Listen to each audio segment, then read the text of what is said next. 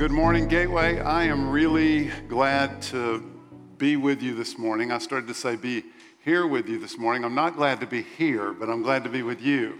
Diane and I have been at the beach for a couple of weeks, and you're the first to hear it. I'm announcing today we are moving Gateway to the beach. Now, I know that some of you will have trouble finding jobs, kids in school. That's just details.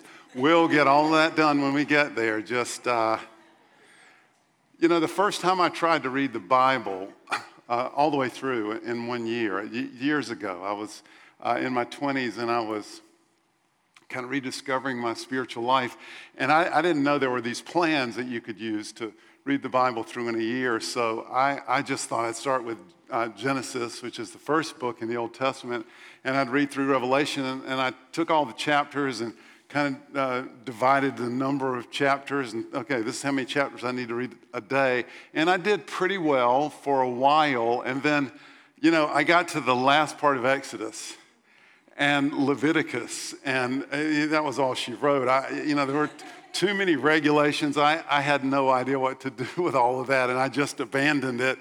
And I doubt seriously, we have been, for those of you who've been with us for a while, you know this, we've been working our way through the book of Exodus. And the first part of Exodus is dynamic, and it's a great story. Even that you can read sometimes and go, what? But it's thrilling.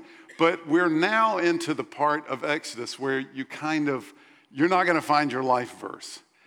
Today we're going to cover 3 chapters, chapter 21 through 23. Over the last 2 weeks, Dean has gone over the 10 Commandments for us in Exodus chapter 20, which sets us up for this. And I read a book by Barbara Kingsolver at the beach called Poisonwood Bible, and one of her characters calls the 10 Commandments the 10 ways to wreck your life. Well, what you're going to hear today are a whole laundry list of ways to wreck your life. If you have a Bible, the NIV version at least gives these not chapter headings, these headings over sections of the passage that we're going to go over this morning. And Josh and Jessica Holcomb are going to be reading some of this. We're not going to read the entire section of 21 through 23, but these are the chapter headings: Hebrew slaves, personal injuries, protection of property, social responsibility, laws of justice and mercy, Sabbath laws, and then the 3 annual feasts. Now, for many of us, this stuff is about as motivating as changing the oil in our car and cleaning out our gutters. But I want you to hear this. Listen to this verse from Psalm 119. This is Psalm 119. Oh, how I love your law. It is my meditation all day long. So the honest question for us is, do any of us really feel that way about God's law? Because that's what he's talking about, especially this part that we'll be looking at this morning. So Exodus 21 through 23, let's get a representative sample of it. Josh is going to read for us 21, 1 through 4, and this is about Hebrew slaves. Josh? These are the laws you are set before them. For you, if you buy a Hebrew servant, he is to serve for 6 years. But in the 7th year, he shall go free, without paying anything. If he comes alone, he is to go free alone. But if he has a wife, when he comes, she is to go with him. If his master gives him a wife, and she bears him sons or daughters, the woman and the children shall belong to her master, and alone the man shall go free. Did you get all of that? You're taking notes. Okay, now Josh is going to read from the section that the NIV calls personal injury. This is chapter 21, verses 15 through 19. Let's follow this. Anyone who attacks their father or mother is to be put to death. Okay, now I want to pause over that one because I think that one makes a lot of sense. Go ahead, Josh. Anyone who kidnaps someone is to be put to death, whether the victim has been sold or still in the kidnapper's possession. Anyone who curses their father or mother is to be put to death. Once again, we should pause. Go ahead, Josh. If people quarrel and one person hits another with a stone or their fist, and the victim does not die, but is confined to bed. The one who struck the blow will not be held liable if the other can get up and walk around outside with a staff. However, the guilty party must pay the injured person for any lost time and see that the victim is completely healed. Now, as you can see, this is not change your life kind of stuff. But let's go back to Psalm 119 for a second. Psalm 119 is in the middle of the Bible. It's a long meditation about God's law, essentially. Here's what the psalmist says, verse 131. I opened my mouth and panted, for I longed for your commandments. Is that how you feel about the commandments concerning Hebrew slaves? Are all of you panting this morning? Psalm 119, verse 111 and 112. Your testimonies I have taken as a heritage forever, for they are the rejoicing of my heart. I have inclined my heart to perform your statutes forever to the very end. Verse 143. Trouble and anguish have overtaken me, yet your commandments are my delight. Are the commandments that you just heard about personal injury your delight? Are you inclining your heart this morning toward putting someone to death who's kidnapped someone else? You get the idea. So what are we to make of the law of God? How do we think about this? How do we understand it? How do we interpret it? How do we apply it to our lives? There are in the back half of Exodus, Leviticus, Numbers, and Deuteronomy, there are 613 commandments. Are we supposed to feel about those commandments the way the psalmist felt about those commandments? Truthfully, we're more likely to feel the way Leah from the Poisonwood Bible felt. And how in the world do we apply them to our lives? Let's get 3 more sections just to get a representative sample. You get it, but Josh is going to read again for us from Protection of Property, chapter 22, verses 5 and 6. If anyone grazes their livestock in the field or vineyard and lets them stray, and they graze in someone else's field, the offender must make restitutions from the best of their own field or vineyard. If a fire breaks out and spreads into thorn bushes so that it burns shocks of grains, standing grains, or the whole field, the one who started the fire must make restitution. You guys remember that when you start fires in your field. Okay, now Jessica is going to read from the section that the NIV titles Social Responsibility, chapter 22, verses 20, 21, and 31. Whoever sacrifices to any god other than the Lord must be destroyed. Do not mistreat or oppress a foreigner, for you are foreigners in Egypt. You are to be my holy people, so do not eat the meat of an animal torn by wild beasts. Throw it to the dogs. Okay, finally, Jessica's going to read from the section that the NIV calls Sabbath laws. And we usually do this here at Gateway. I want us to just feel the weight of this and the awkwardness of this, honestly.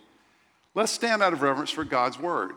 And this last section, she's going to be reading, again, from the section called Sabbath Laws. This is chapter 23, verses 1 through 3, and 10 and 11.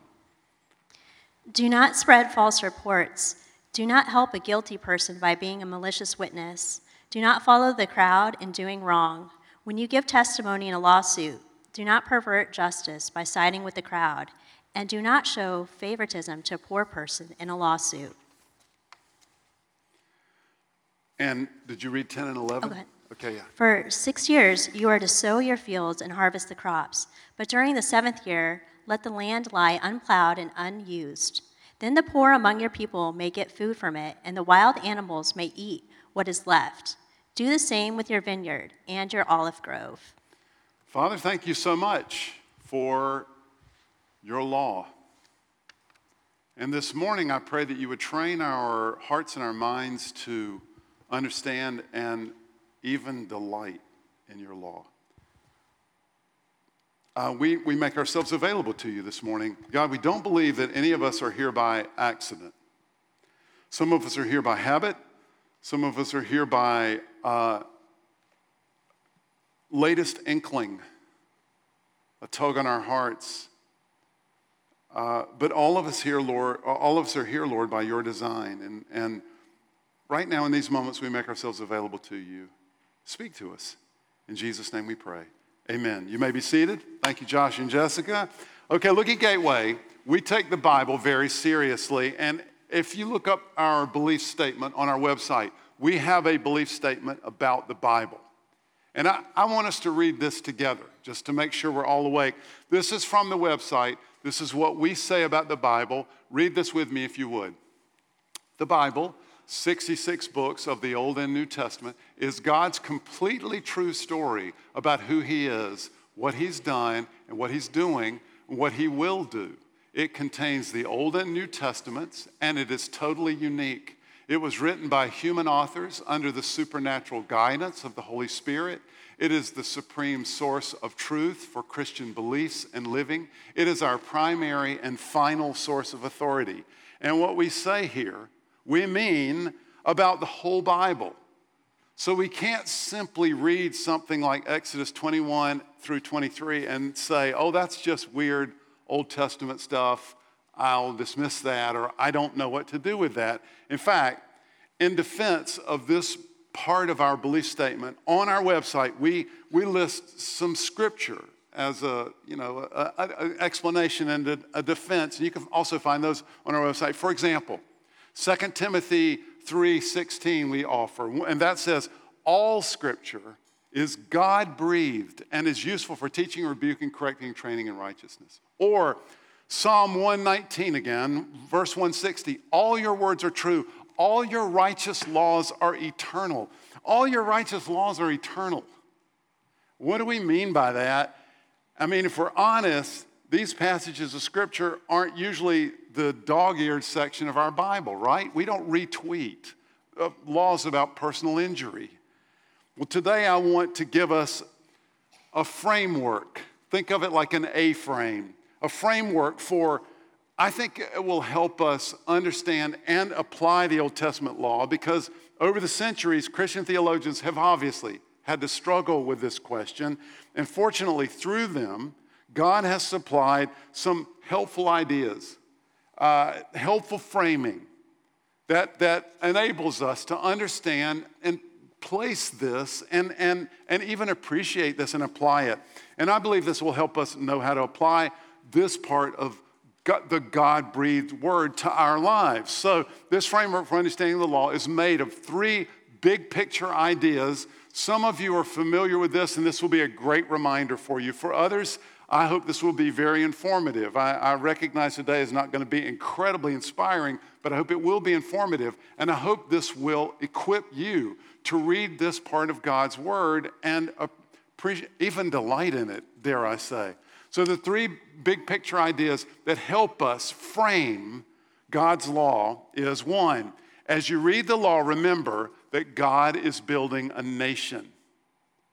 This is part of the activity. This is a part of what's going on in the law. Secondly, as you read the law, keep in mind that the law shows us the character of the lawgiver, always. And this is always the question that we should bring to it. Third, as you read the law, remember that the primary purpose of the law is to be a guardian, both a prison guard and a handholder that leads us to Christ. So let's take those one at a time. God is building a nation, first of all. Let's remember that. Now, this is one of the primary emphases of God's activity throughout Exodus. We've talked about this repeatedly. God was building this ragtag company of former slaves into a nation, and the law was part of his building material. Remember, even though they were mostly an ethnically homogeneous people, they still had no collective identity. Individually, they would have identified with their tribe at most, and many of them just with their family, but rarely as a whole people, so they had no collective identity. Plus, they had been enslaved for 400 years in Egypt. As Americans, we can imagine what that could do to a people, because we've experienced slavery in our context. Now, ancient Near Eastern slavery was not anywhere near as cruel as American-style slavery, but it was still emasculating and culture-destroying. So God had to move these people from that into a nation state. And more than just a nation state, this would be a nation that would represent him, that would win battles in his name. This was part of what he was doing through the laws and the statutes. He was building a nation.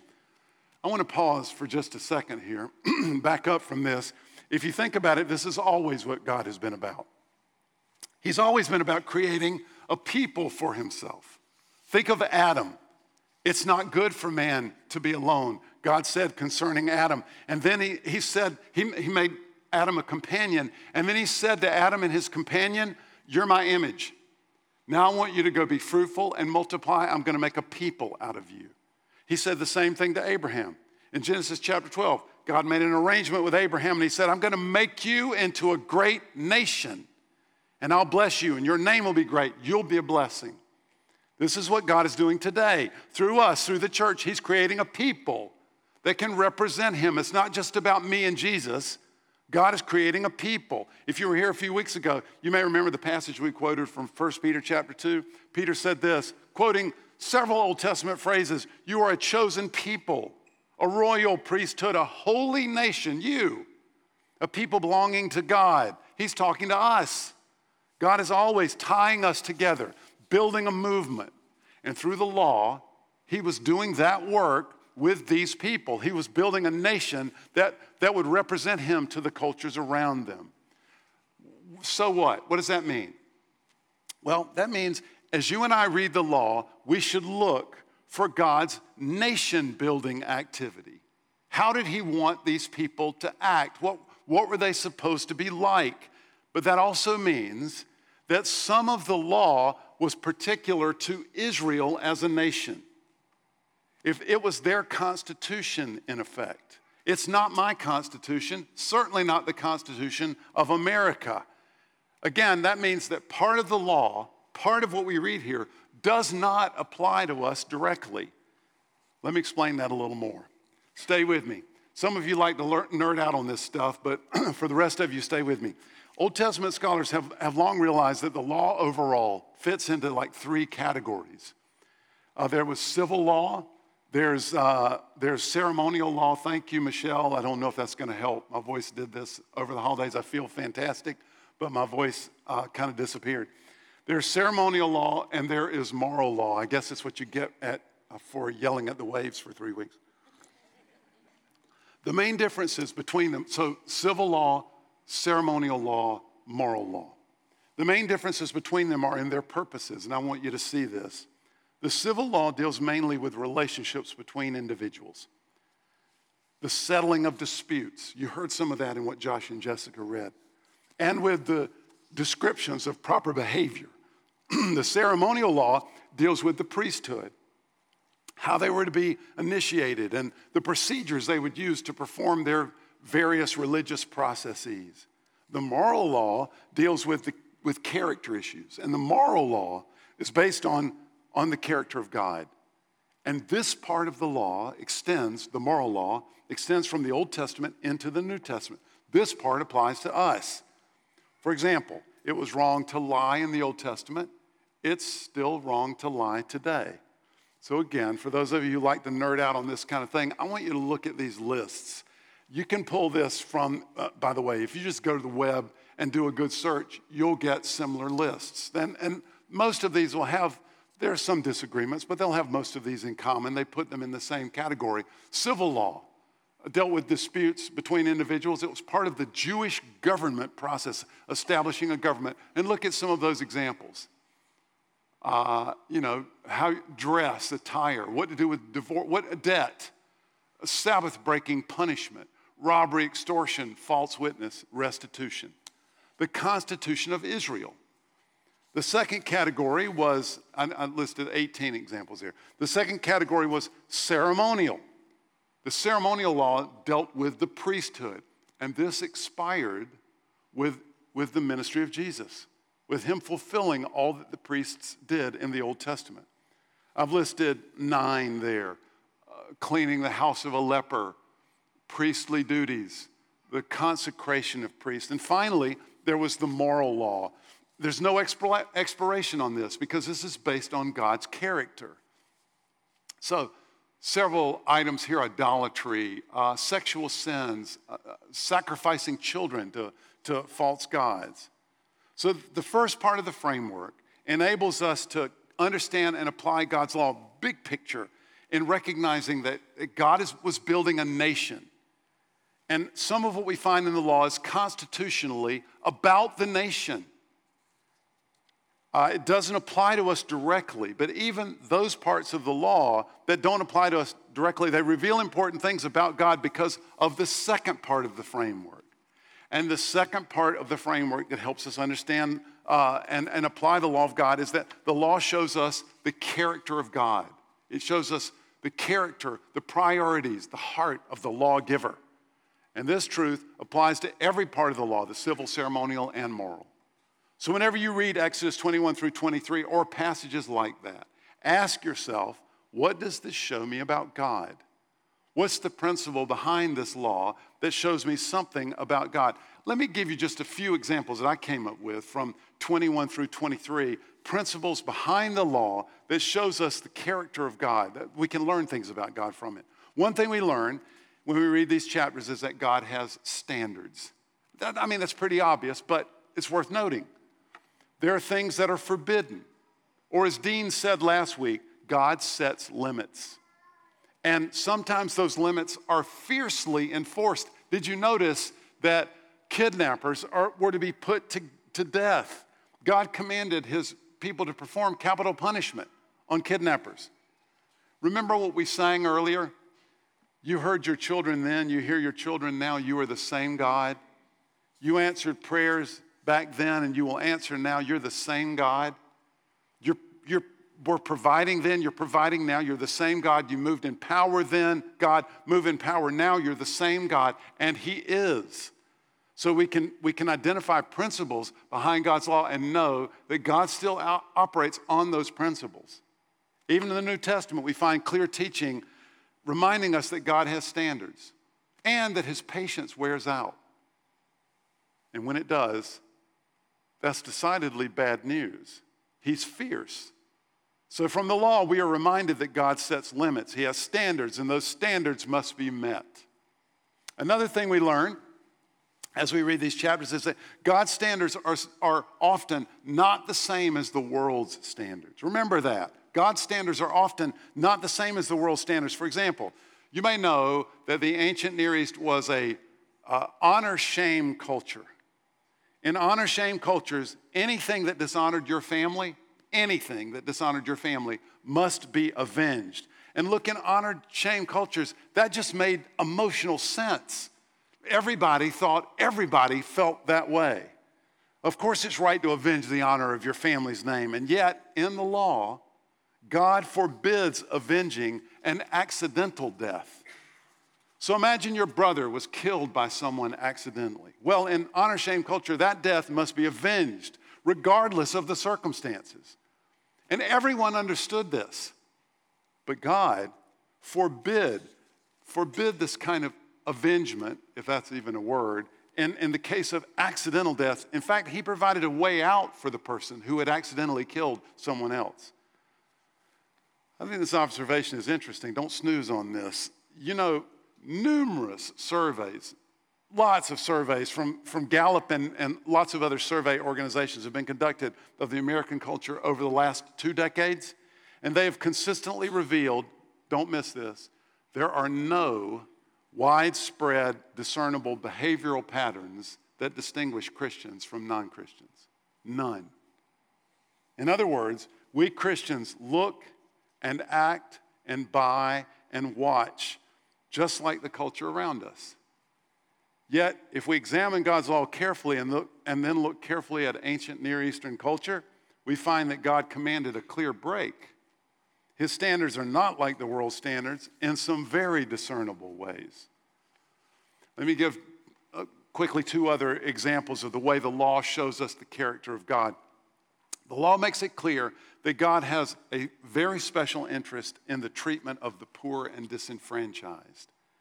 Did you notice that this entire section, these whole 2 chapters, begin with an analysis of the equitable treatment of slaves, right? This whole section starts out with addressing how the parties most likely to be mistreated are to be treated. God has a special interest in the treatment of the poor and the disenfranchised. A final example, I want to encourage you to give these 3 chapters a reading sometime and look at all of the ways that radical fairness and equal treatment, no matter who you are are the undergirding principle in all of this. This is clearly a part of God's character, and the law shows us this part of God's character. Throughout the law, we find the character of the lawgiver revealed, and that's one of the ways that helps us understand, appreciate, even delight in this part of God's word. The final part of the framework, if you're still with me, for understanding the law is recognizing that the law is the guardian that leads us to Christ, and we'll end with this. Now, let me back up and look at what we've seen so far. Through the law, God was building a nation out of these Israelites. And through the law, we get to see what the lawgiver's character was like, what God was like.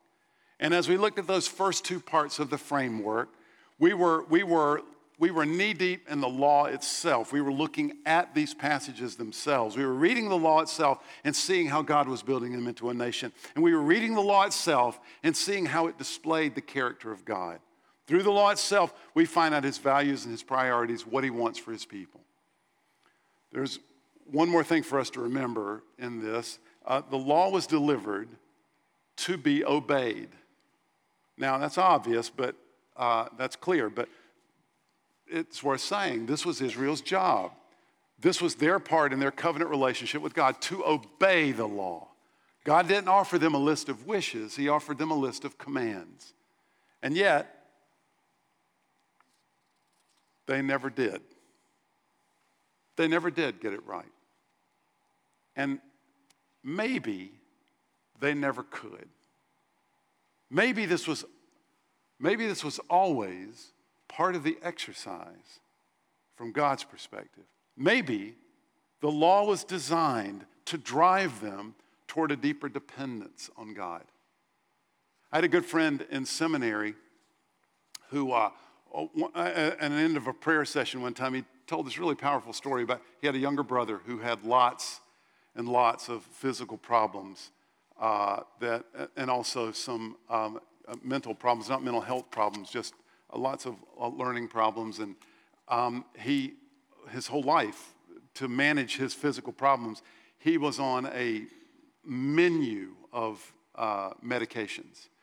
And, he recalled a time, many times, praying with his younger brother for healing, his younger brother praying for healing for himself, crying out to God, why won't you make me normal? He said he remembered one time praying for healing, and his younger brother is getting frustrated and goes into the bathroom and grabs his box of pills. You open up a day at a time, and his was a big one. It had tons of pills for each day. Throws it against the wall of the bathroom, explodes everywhere, pills everywhere, yelling out to God, God, why won't you make me normal? And then tears in his eyes. This guy who's in seminary with me said, it's amazing. My younger brother taught me the deepest lesson I've ever learned in holiness.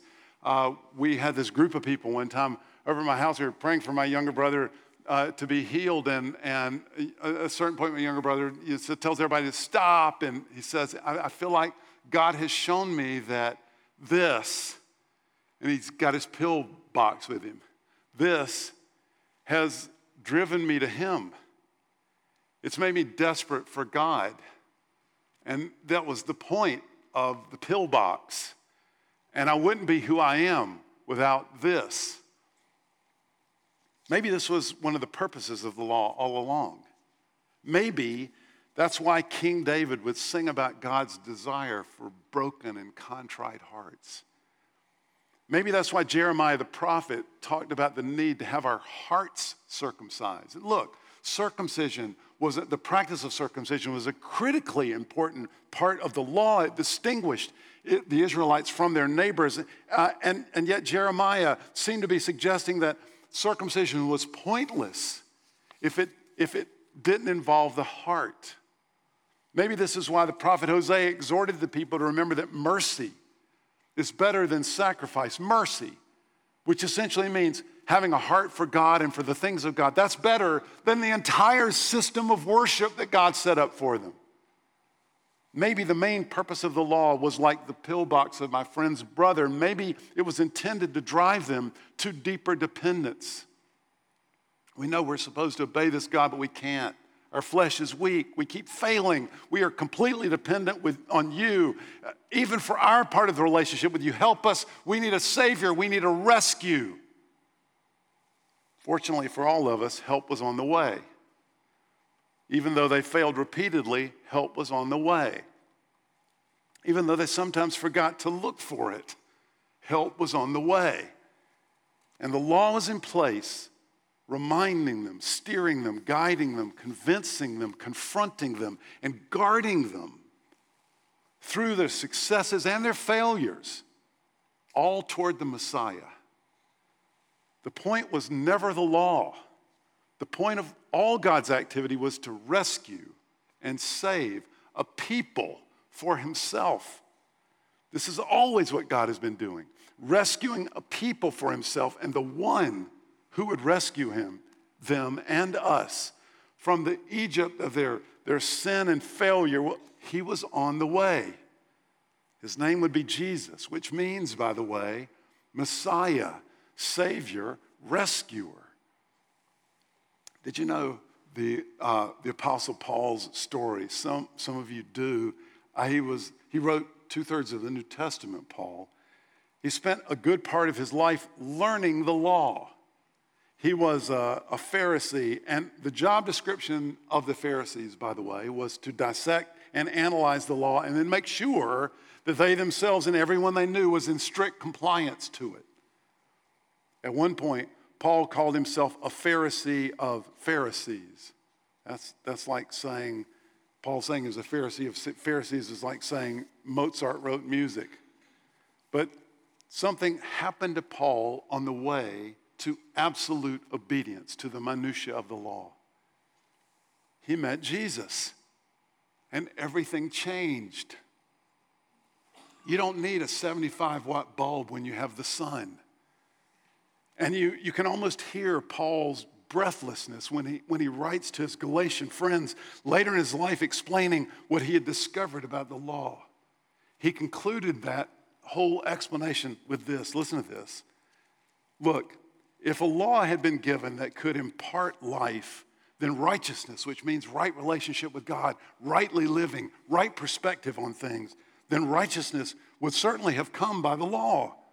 But Scripture has locked up everything under the control of sin, so that what was promised way back in Abraham, I'm going to make you into a people, I'm going to make you great, I'm going to bless you, bless others through you. What was promised? Being given through faith in Jesus Christ might be given to those who believe. Before the coming of this faith, we were held in custody under the law, locked up until the faith that was to come would be revealed. So the law was our guardian until Christ came, that we might be justified by faith. So whenever you read the law, remind yourself that God was building a nation. Remind yourself to look for the character of God and the priorities through the principles behind the law. And most importantly, remind yourself that this is why we need Jesus. It's either Jesus or it is taking your best shot at being perfect. And none of us are going to get there. We need a rescuer. Fortunately, we have one. I'm going to ask the worship team to come. Let me close in prayer. Father, this is dry and dusty. Unless you enliven it by your Spirit. This is pointless and dull unless you bring it to life. Give us, Lord, an appreciation for, first of all, your priority in building us into a people. This has always been your work. Secondly, Lord, I pray that you would help us to see you through the law, to see you, to see your character, to see your joy, to see your fierceness, to see the clarity, to see the distinction between who you are and what you make of a life and the world around us. And finally, Lord, today we're driven to Jesus. Today we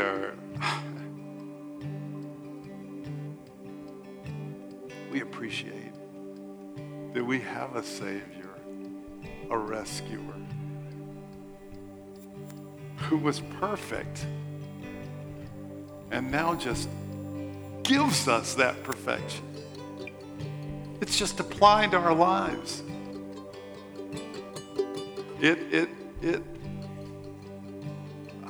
It greases our relationships. It establishes our relationship with you. Today we receive it. We walk in it. We thank you. You are a good, good Father, and we worship you with heart, mind, and voice.